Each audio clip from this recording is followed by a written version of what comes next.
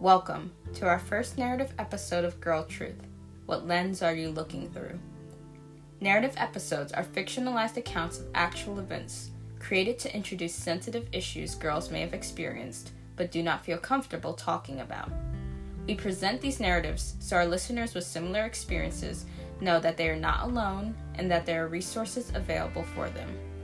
The first narrative episode is available in English, French, and Spanish.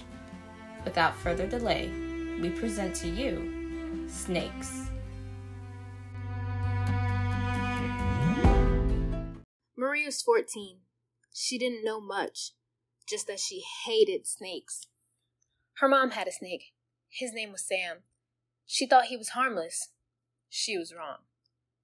Marie didn't live with her mom. She lived in New York with her sister. Her mom pursued a life in Hollywood without her.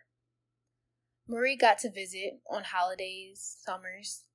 It happened on a summer night. Sam and Marie's mom had been drinking. She passed out. Sam slithered into Marie's bed undetected. It's what snakes do. She woke up to the smell of the liquor on his breath. "You're beautiful. Get off of me. What you gonna do? Tell your mother?" He laughed. She cried. He forced. She fought.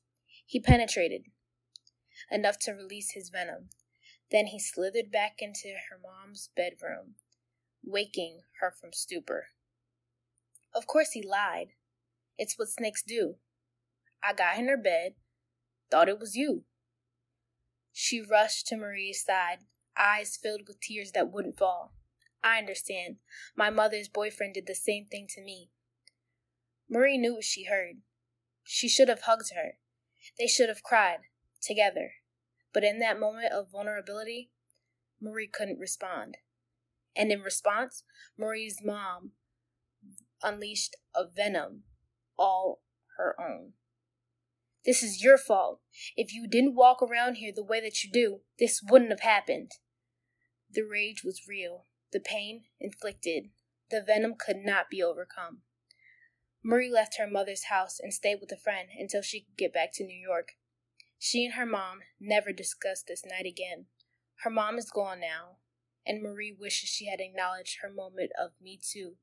She wishes that in that moment, mother and daughter could have found solidarity and a way to heal together.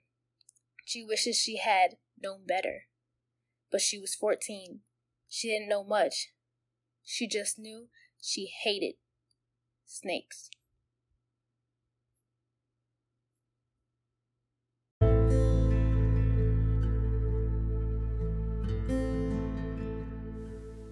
If you or someone you know has experienced any type of childhood sexual abuse, support is available to begin the journey to healing. We have included links to resources in this episode's description. Please do not suffer in silence.